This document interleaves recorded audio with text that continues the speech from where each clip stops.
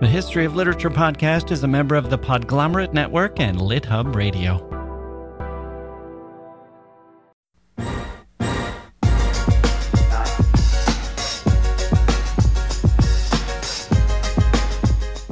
Oh boy. Do you remember these guys? The beautiful, beautiful men with their handsome faces, long, flowing hair, synchronized dance moves, and their shoulder-padded jackets. They conquered MTV with their catchy tunes and won a Grammy for their album. Except... Wait. What's... Gar? We're supposed to have a record scratch there. Gar. What sound effect are you using? Can we... Okay, stop. Let's try this again. Stop. That's not a record scratch.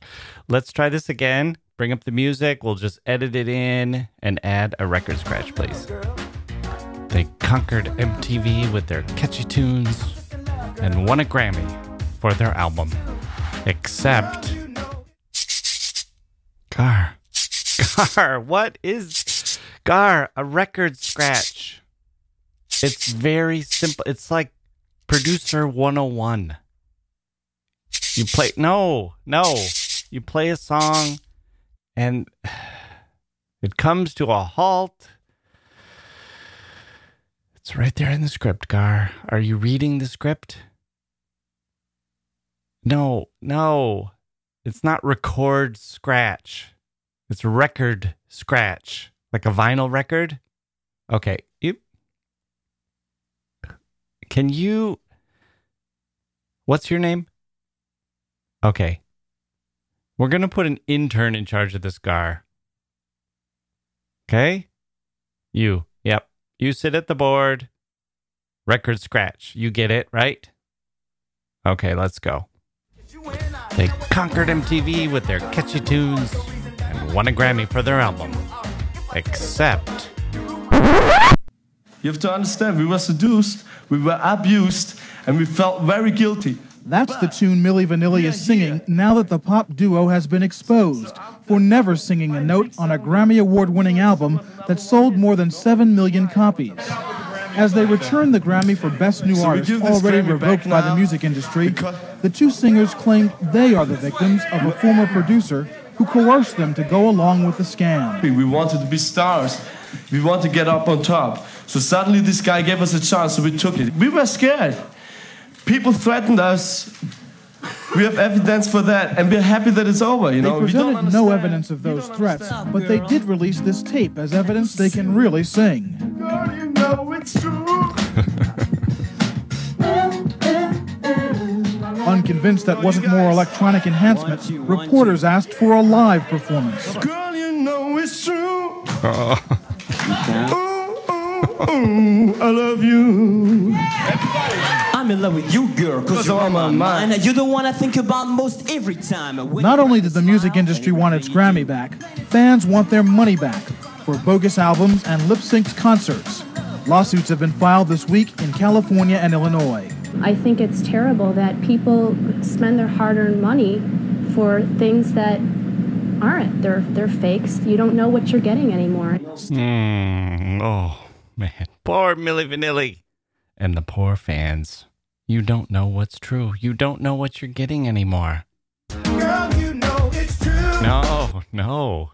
You don't know what's true. That's the tragedy. Girl, you know it's true. Girl, you know it's true.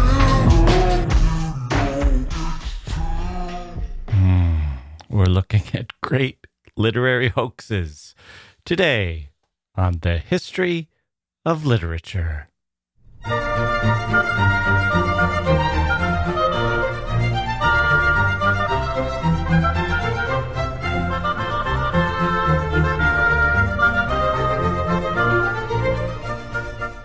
Okay, here we go. I'm Jack Wilson. Welcome to the History of Literature podcast. I'm so happy you joined us today. Great literary hoaxes. How about that? What a fun show. We're doing this in two parts.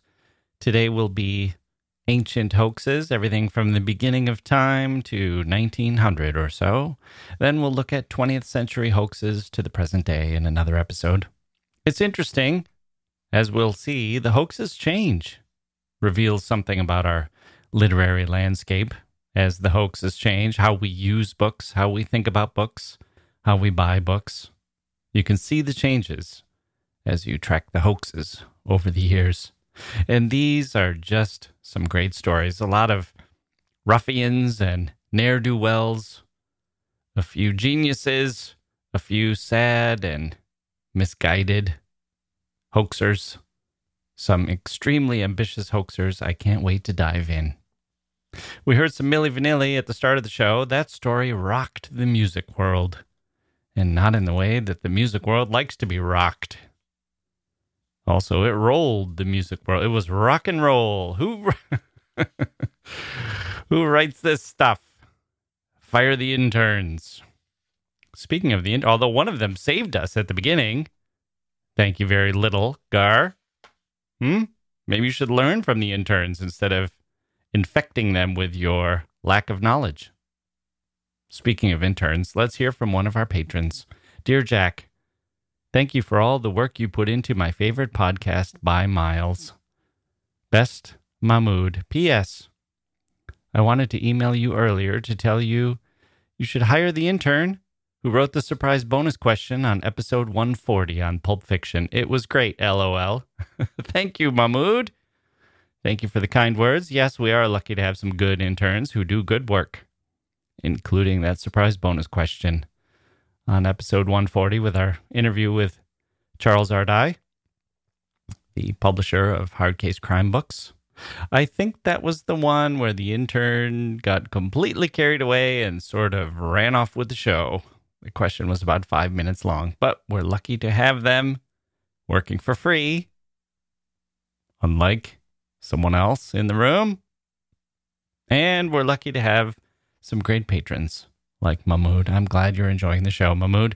And I'm very grateful to you and all the other patrons who have gone to patreon.com/literature and signed up for the cause. Some good news for you Patreons. We have started a gift-giving program to people who have signed up to donate whatever they can by PayPal or by credit card. Last month, we had a book by our guest, Ronica Dar, to give away, and a History of Literature mug. This month, it's a copy of Lectures on Russian Literature by the great Vladimir Nabokov in honor of our Tolstoy episode, and an Amazon gift certificate for a book of your choice. That's patreon.com/literature. On we go to literary hoaxes. Authors have long been drawn to the ideas of tricksters. We see them around the world, in world literature and folk tales and fiction, whether it's the African spider trickster Anansi, or Brer Rabbit, or the coyotes in Native American mythologies. Dionysius, the Greek god of wine, madness, and ecstasy, was a shapeshifter who would take on other identities. Loki is a cunning, shape-shifting god who we all know now thanks to the Marvel movies.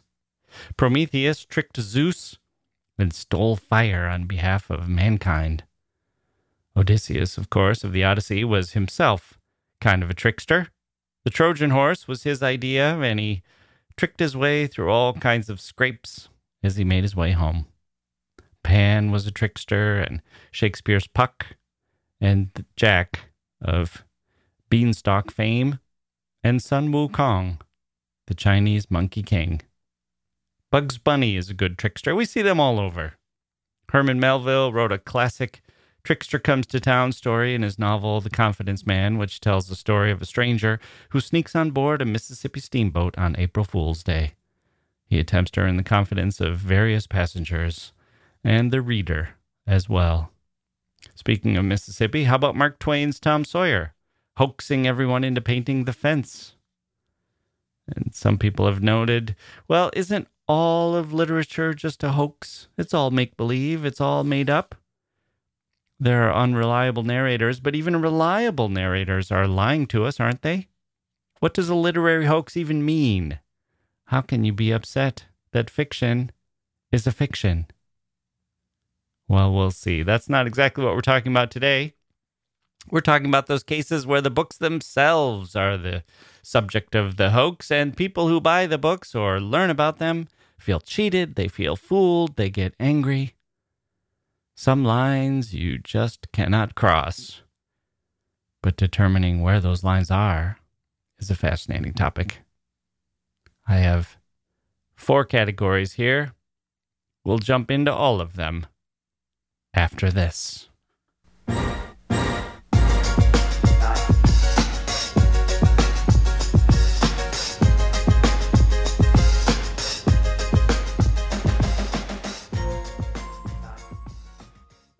Hey grown-ups, the Cat in the Hat Cast is a new podcast from Wondery, perfect for the whole family. Join the Cat in the Hat and your favorite Dr. Seuss characters as they get whisked away on a new adventure every week. Fish dreams of creating his very own polite and quiet podcast. That is, until he gets a surprise visit to his Fishbowl podcast studio from the Cat in the Hat himself, and it becomes very clear that the cat has other plans for the podcast, and those plans are the opposite of quiet. The cat may be disruptive, but it turns out he's also a great help to get Fish out of all kinds of predicaments. Bursting with music, silliness, and rhymes, the Cat in the Hat Cast encourages us all to find fun that is funny in every episode. Sing along to new favorite songs, try your luck at Titanic tongue twisters, have some fun with wondrous wordplay, and most importantly, bring your family along for all of the adventures in the Cat in the Hat Cast. Follow the Cat in the Hat Cast on the Wondery app or wherever you get your podcasts. You can listen to the Cat in the Hat Cast ad-free right now by joining Wondery Plus in the Wondery app or Wondery Kids Plus in Apple Podcasts. Our first category is forgeries of great works by famous authors. This has a close cousin in the art world, of course, the masterpiece hidden in the closet, or found in the attic, or purchased for pennies at a yard sale. Some rare manuscript hidden among other pages, tucked away somewhere, not looked at for decades or centuries, believed to be not worth the paper it's printed on, just some old, tattered, faded copy, unless, of course, it happens to be lost pages from Leo Tolstoy or Jane Austen, or the subject of our first forgery, William Shakespeare. In the 18th century, a 19-year-old Englishman named William Ireland, whose father was a rare book dealer, made an astonishing discovery: dozens of love letters, unpublished manuscripts, and annotated volumes, all written by William Shakespeare. Where did he find this incredible bounty? In an old chest given to him by, quote, an anonymous friend, end quote. How exciting is this? We still talk about this, lost works by great masters. We know Hemingway lost a suitcase full of early stories. I'm surprised someone hasn't tried to claim they've found it. He's so easy to imitate and parody. I found the suitcase. Here are the stories. Maybe someday we'll get that. Shakespeare, a little tougher to get right. As the world marveled at the news of this new treasure trove of Shakespeare's works and eagerly awaited its release, William Ireland got to work. Coming soon, he announced, we will be staging the long-lost masterpiece, Vortigern and Rowena, by William Shakespeare. Meanwhile, a literary expert named Edmund Malone published an essay proving that all of the Ireland discoveries were actually fakes and forgeries. William Ireland nevertheless pressed on with his play. The play came out, and it was terrible. The audience hated it. Critics hated it more. No one thought it was by Shakespeare. It was so bad. The production shut down after one performance, and Ireland confessed to everything. The only person who refused to believe him was William's father. He insisted that this could not be true. It could not have happened this way. And he refused to believe even his son's confession. Not because he thought the plays were actually real. And not because he thought his son was too honest or virtuous to have pulled off the scheme. No. Instead, he went around telling everyone that his son couldn't have forged those works by Shakespeare because he was too stupid to have done so. William Ireland wasn't the only hoaxer in the 18th century. In 1760, a professor named James Macpherson of the University of Edinburgh claimed he had gathered fragments of poetry dating back to the 3rd century, providing evidence that a Gallic epic tradition had existed and rivaled the epics of ancient Greece. The best of all the poets was named Ossian, the Celtic Homer, the son of a mythic Irish hero. Scotland, claimed Macpherson, was as rich in literary history as Greece or Rome. Thomas Jefferson was among those who were floored at the thought. This rude bard of the North, he announced, is the greatest poet that has ever existed.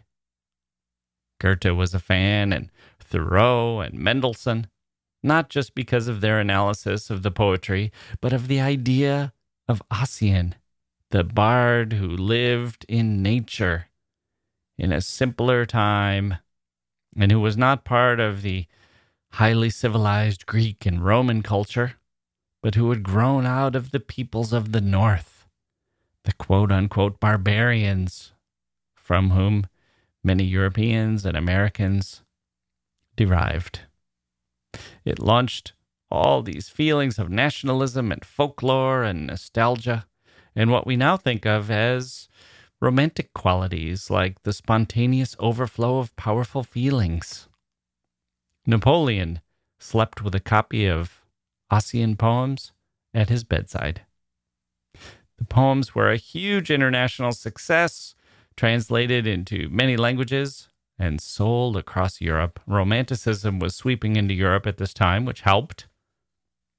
However, Samuel Johnson, Dr. Johnson, one of our heroes here at the History of Literature podcast, read the poems and was not impressed. Johnson's pal Boswell loved Ossian and even raised money to help Macpherson conduct further research. Johnson took one look, one quick read, and saw right through them. Macpherson, he announced, is a mountebank, a liar, and a fraud.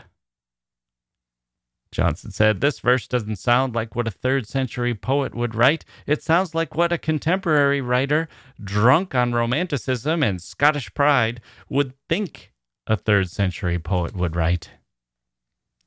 The story didn't end there. Johnson went to Scotland to examine the original manuscripts to prove that they were fake. He couldn't find any. Macpherson grew hostile. He sent Johnson a threatening letter, and Johnson began sleeping with a stick in case Macpherson broke into his house and attacked him in the night. Eventually, Professor Macpherson produced some originals, but it was clear that these were works that Macpherson himself had written in English and clumsily translated back to Gaelic.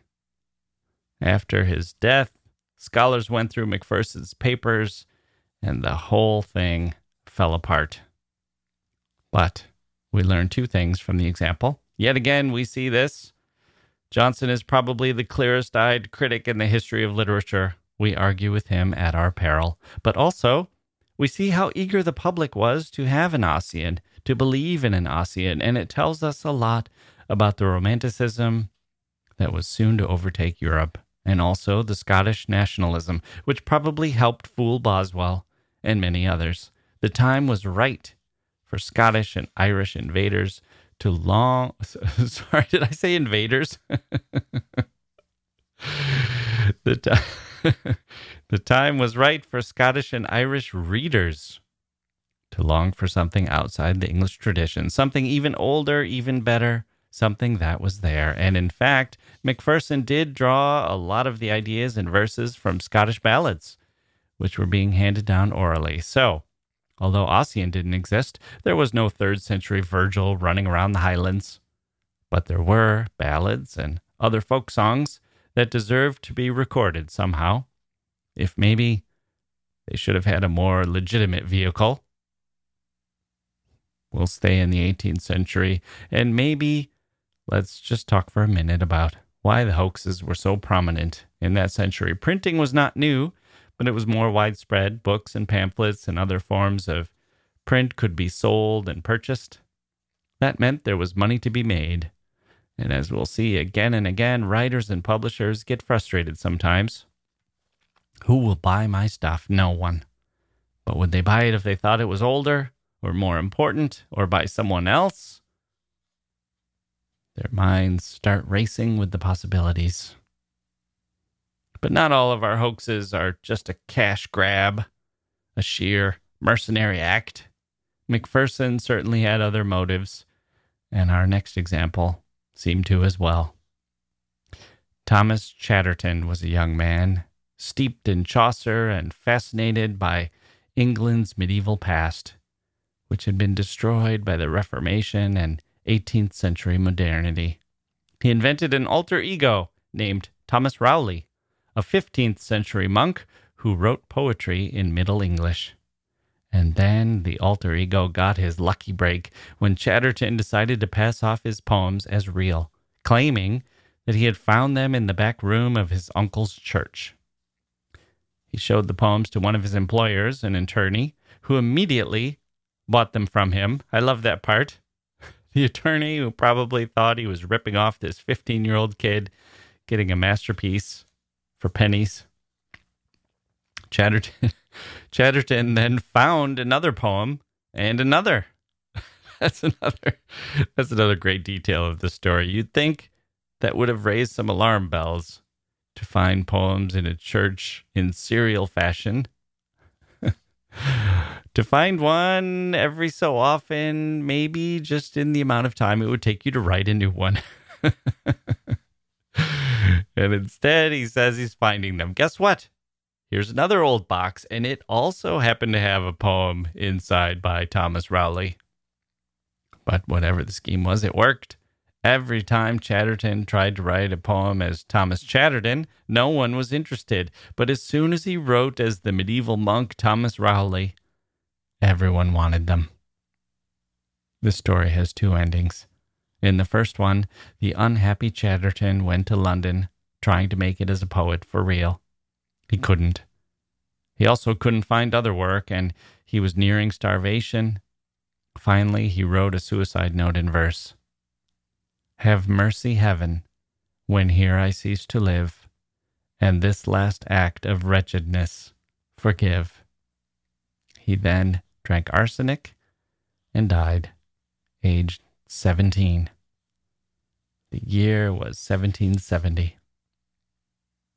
The second ending is a strange tale of posthumous success for Chatterton as well as Rowley. A couple of decades later, Romantic poets discovered Chatterton's work and loved it, and the story of his young life and tragic death appealed to them, as it fit all their views of a doomed, young, misunderstood, poetic, sensitive, passionate hero. Wordsworth called him the marvelous boy. Keats dedicated his poem Endymion to him.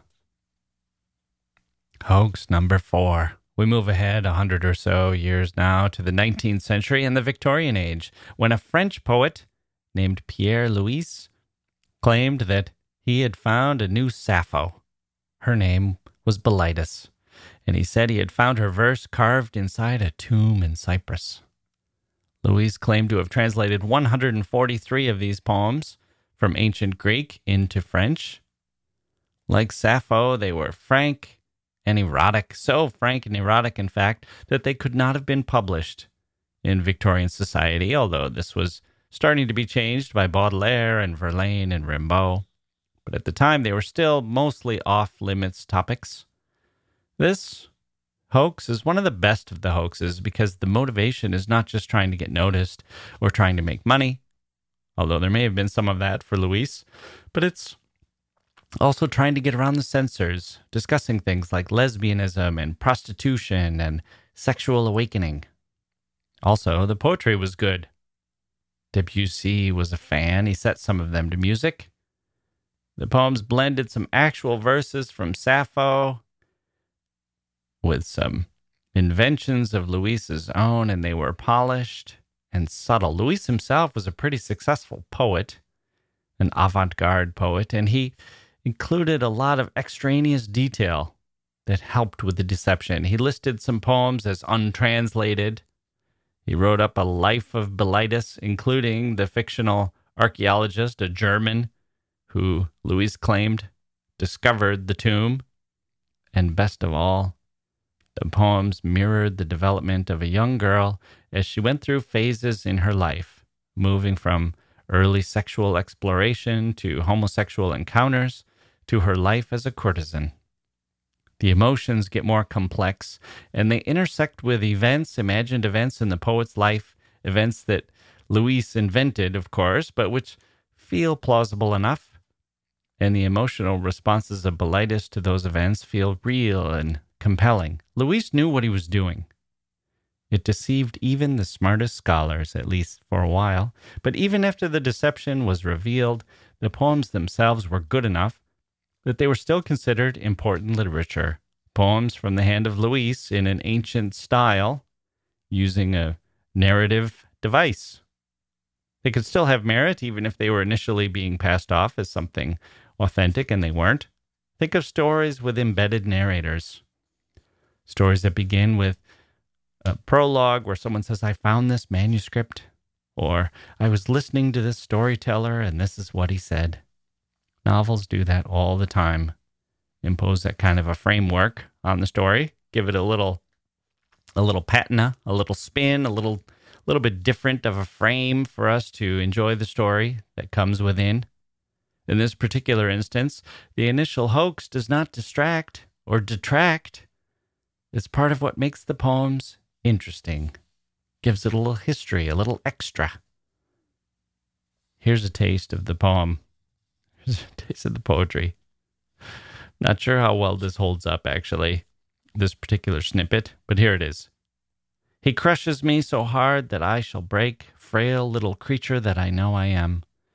But once he is in me, nothing else exists, and I could have my 4 limbs cut away without awakening from my ecstasy. I don't know how good that is in today's world, but maybe it's better in French.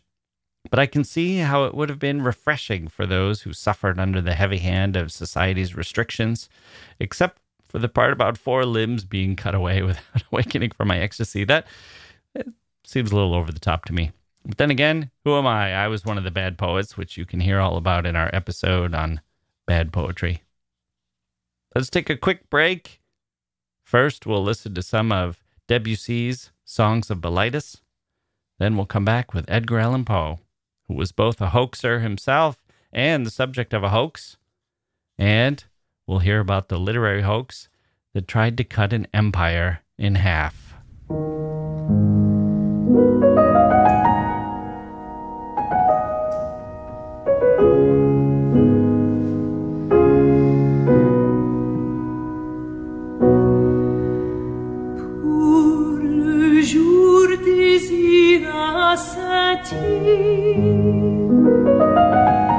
Il m'a donné une syrinx faite de roseaux bien taillés, unissent avec la blanche cire qui est douce à mes lèvres comme le miel. Il m'apprend à jouer assise sur Edgar Allan Poe was so clever and so wild. He got up to so much stuff. It's not a surprise to find him here, perpetrating a hoax in 1844. And it's no surprise to find him engaged in yet another literary feud at the same time. He had such a contentious presence in the world of newspapers and literary journals. It seems he was always going after someone that he thought was pompous or a bad writer, or getting revenge on someone else with his pen. He attacked and was attacked often. And it's fun. I wish Poe were around today, writing letters to the New York Review of Books, criticizing his critics, or maybe writing articles of his own, criticizing authors who then defend themselves, and Poe would then take them down a second time with his exquisite but also exacting and incisive pen.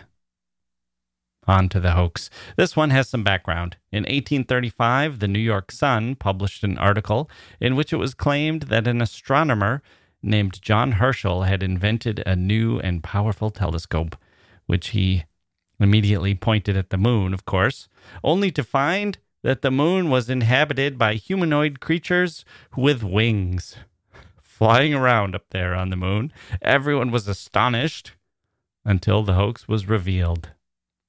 Except for one person, Edgar Allan Poe, who was not astonished, but angry, because he believed that the report published by the Sun had plagiarized his short story, The Unparalleled Adventures of One Hans Pfaall. Poe held a grudge for years until he finally got his revenge against the Sun by tricking them into publishing an account of the explorer Monk Mason, who, Poe claimed, crossed the Atlantic by balloon for the first time. They published the story. Poe had the satisfaction of proving them to be ridiculous once again. And then Poe had yet another example of his literary legacy, as it appears that Jules Verne was inspired by Poe's article to write Around the World in 80 Days. Poe was himself the posthumous subject of a hoax in 1877. The Kokomo Dispatch, an Indiana literary journal, published a poem called Leonanie.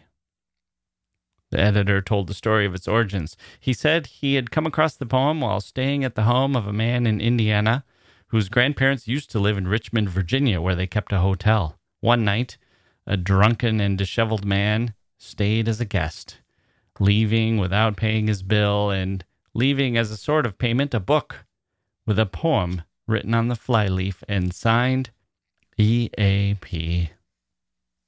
Here's the poem. Leonanie, angels named her, and they took the light of the laughing stars and framed her in a smile of white. And they made her hair of gloomy midnight and her eyes of bloomy moonshine, and they brought her to me in the solemn night. In a solemn night of summer, when my heart of gloom blossomed up to greet the comer like a rose in bloom, all forebodings that distressed me I forgot as joy caressed me, lying joy that caught and pressed me in the arms of doom. Only spake the little lisper in the angel tongue, yet I listening heard her whisper, songs are only sung here below that they may grieve you, tales but told you to deceive you, so must Leonanie leave you while her love is young. Then God smiled and it was morning, matchless and supreme. Heaven's glory seemed adorning earth with its esteem. Every heart but mine seemed gifted with the voice of prayer and lifted where my Leonanie drifted from me like a dream. Now, as it turns out, this was a complete fabrication. The poem was actually written by a young poet named James Whitcomb Riley, who was famous in my household when I was growing up for his poem, The Passing of the Back House, which my father liked so well he had it framed and hung on our bathroom wall. One of the two poems I remember him liking, along with the baseball poem, Little Willie. In any case, Riley had been frustrated by not getting his poetry published, and he believed it was simply because he was not famous, not because his poems weren't any good, so he invented this poem by Poe, which he then persuaded the editor of the Kokomo Dispatch to publish along with the invented tale. Their problem, these two hoaxers, was they had too much success. The literary world got too excited by the news, and Poe's biographer wanted to see the poem for himself. So Riley and the biographer, or the editor, I should say, John Henderson, panicked. They found an old dictionary and copied the poem out of the flyleaf, watering down the ink to make it look sort of old and faded. The newspaper's rival, the Kokomo Tribune, got word of the crazy story and gleefully exposed the poem as a hoax and the editor and Riley as the perpetrators. Riley was denounced. He was fired from his job at the newspaper, and no other newspaper would hire him.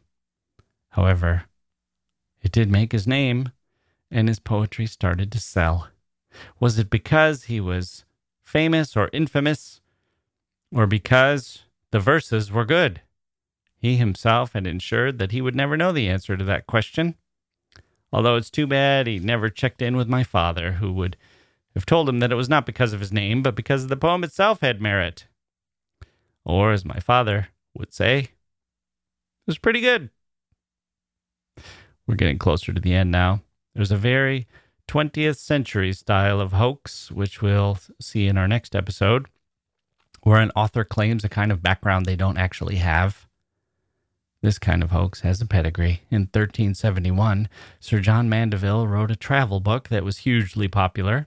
It was about an English knight who left England around 1322 and went to Egypt, Ethiopia, India, Persia, and Turkey. The fascinated public gobbled up these stories of islands where creatures had the bodies of humans and heads like dogs, or people with mouths so small they had to suck all their food through reeds. And my favorite, a tribe of people who didn't eat or drink anything at all, managing to survive solely through nourishment received from the smell of apples. I tried something similar the other day when I had to fast for 12 hours before a doctor's appointment. It was scheduled for the morning, which is not a problem for me, as I often don't eat breakfast.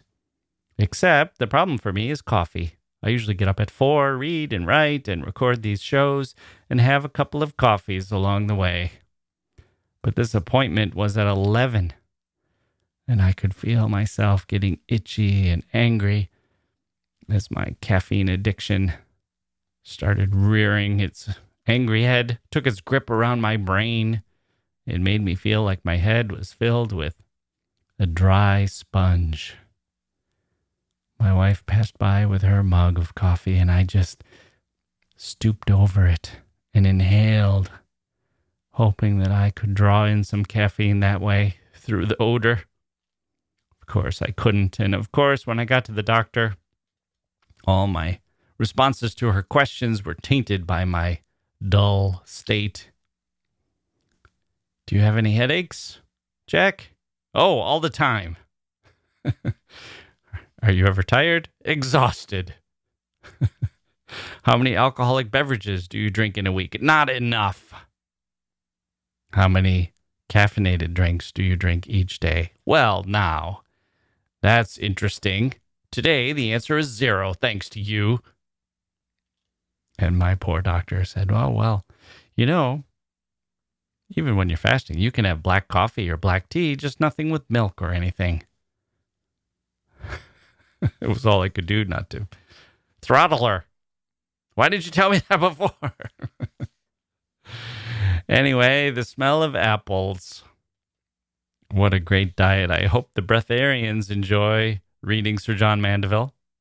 Mandeville helped deceive his readers by including highly accurate descriptions of the geography and other true facts about the locations, masking the implausible.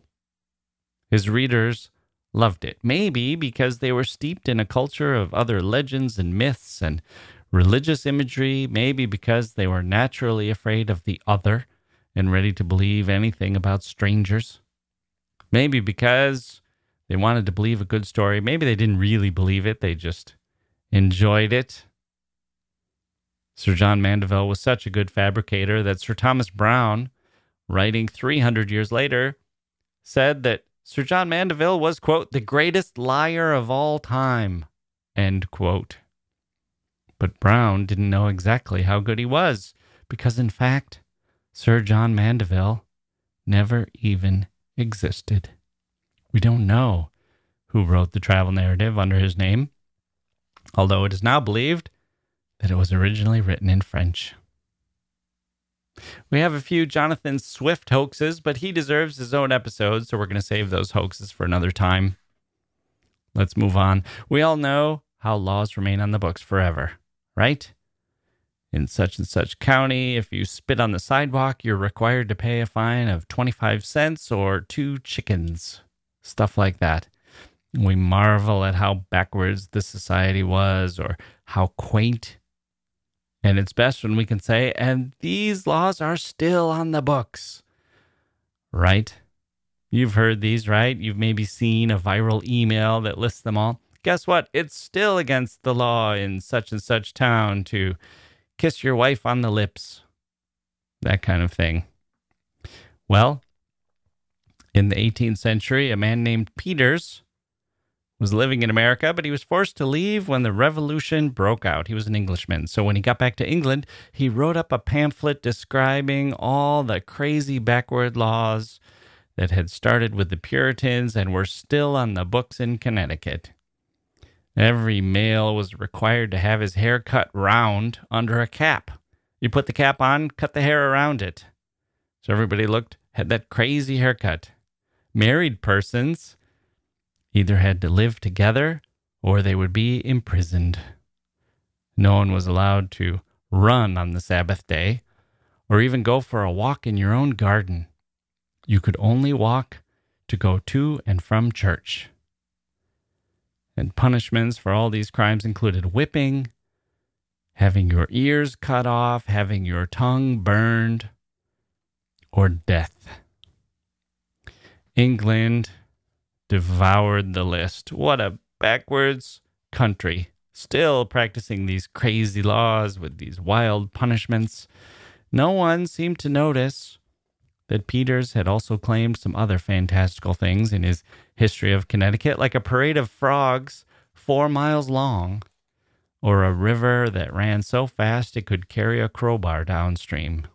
He made those things up, and he made up the laws, too. Just made them up. Poor Connecticut, forever smeared as a backwater in the eyes of the English.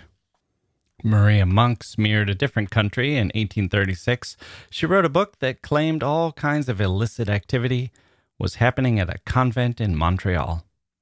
Priests and nuns were traveling back and forth through a secret tunnel, having sex and having babies. The babies were baptized, then strangled and dumped in a lime pit in the basement of the convent.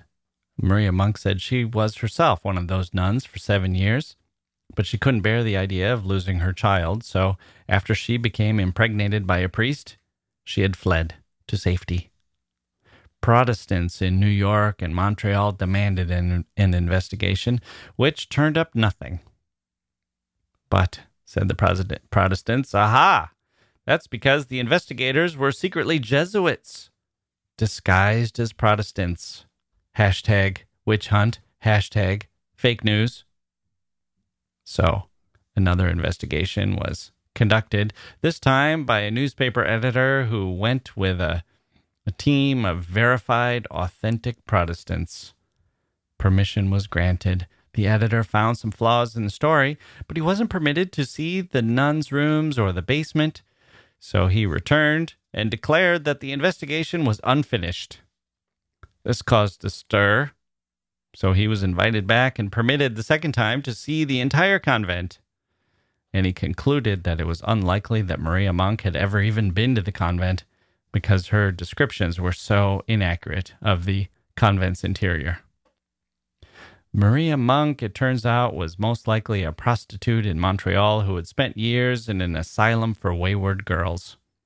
Later, she was arrested after a man had paid her for sex, and she picked his pocket, apparently believing that he wouldn't turn her in, or maybe thinking that it didn't matter, that she could lie her way out of it. She was, after all, one of the great liars of her age, and her book remained in print well into the 20th century.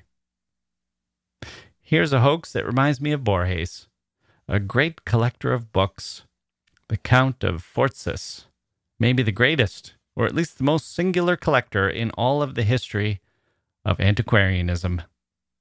His passion was to collect books that had only one copy in existence.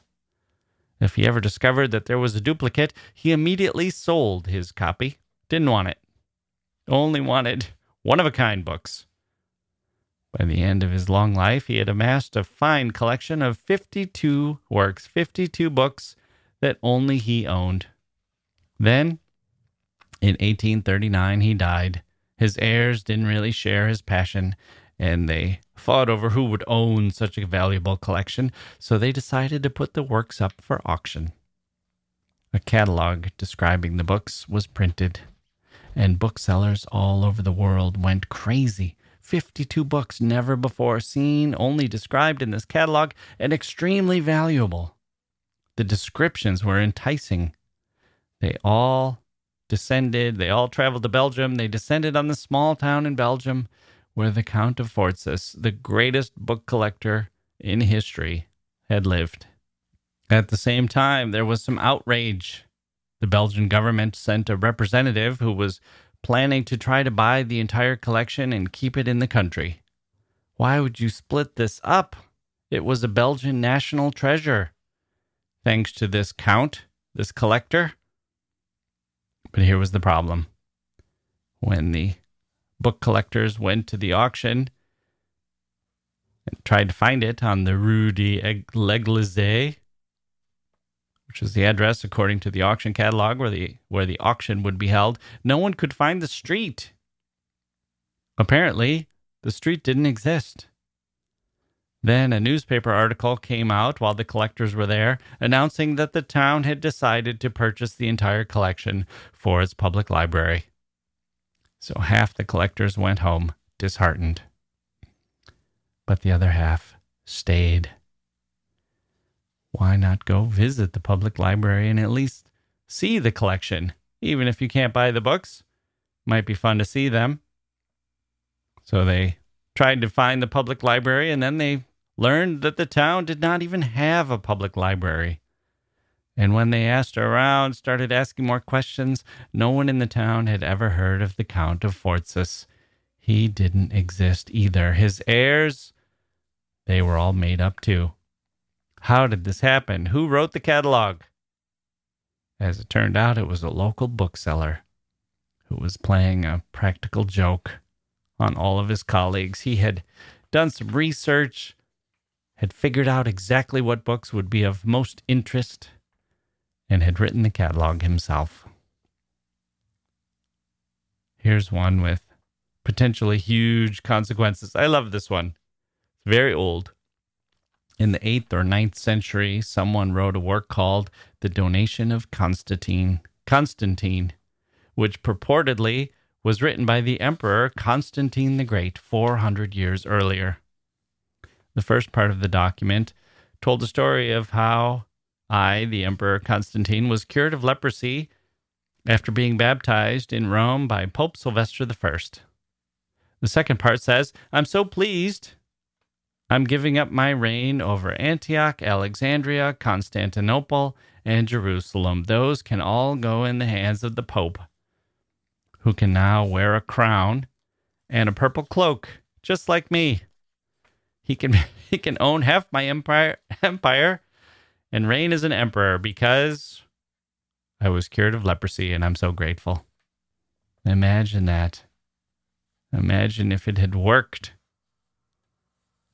When this document's found and everyone says, oh no, all this time we've been living as an empire, when it turns out the Pope was supposed to rule over half of these lands. The document was easily pointed out as a fake by Renaissance scholars who used philology to point out that the Latin was all wrong for its era, its purported era. Nevertheless, we don't know who exactly wrote it. Someone who wanted the Pope to be in charge, presumably. Was it someone close to the Pope or someone tangentially related? We still don't know. However, we do know that the document had no effect other than as a curiosity. Maybe roused some rabble. Nothing happened. Finally, we're going to end today with a good one, with a very literary pedigree. Robert Drury, who in 1729 published his journal. He had had quite a life. 40 years earlier, he'd been shipwrecked off the coast of Madagascar. His shipmates were all slaughtered, but he himself was enslaved by the islanders, fighting in local wars and getting married before finally escaping on a slave ship and heading back to England. Everyone believed that this was true throughout the 18th century. It was not just an adventure story, but kind of a guidebook or resource for details about Madagascar and was used as such for 100 years. In the 19th century, the account came into question. The speculation grew that there was no Robert Drury. He had never been shipwrecked. And in fact, his journal had been written by none other than Daniel Defoe, who of course later became famous with an even better tale of shipwreck and survival, the early novel Robinson Crusoe. Except now, we think Robert Drury did exist. A 20th century archaeologist re-examined the book and compared it with what was known of Madagascar at the time in England and declared that it was far too accurate for Defoe to have invented it. It must have been the journal of someone who had actually been there. Today, we're still uncertain. Either Defoe was preternaturally gifted or had some other source, or wasn't even the author. Maybe it wasn't Defoe, maybe it was somebody else who had been to Madagascar and come back with this invented tale of shipwreck and survival. Or maybe the simplest explanation is the best. Maybe this was the one example we have of all the examples we've looked at today of a factual narrative that was mistaken for a hoax. Or at least the only one we know about yet.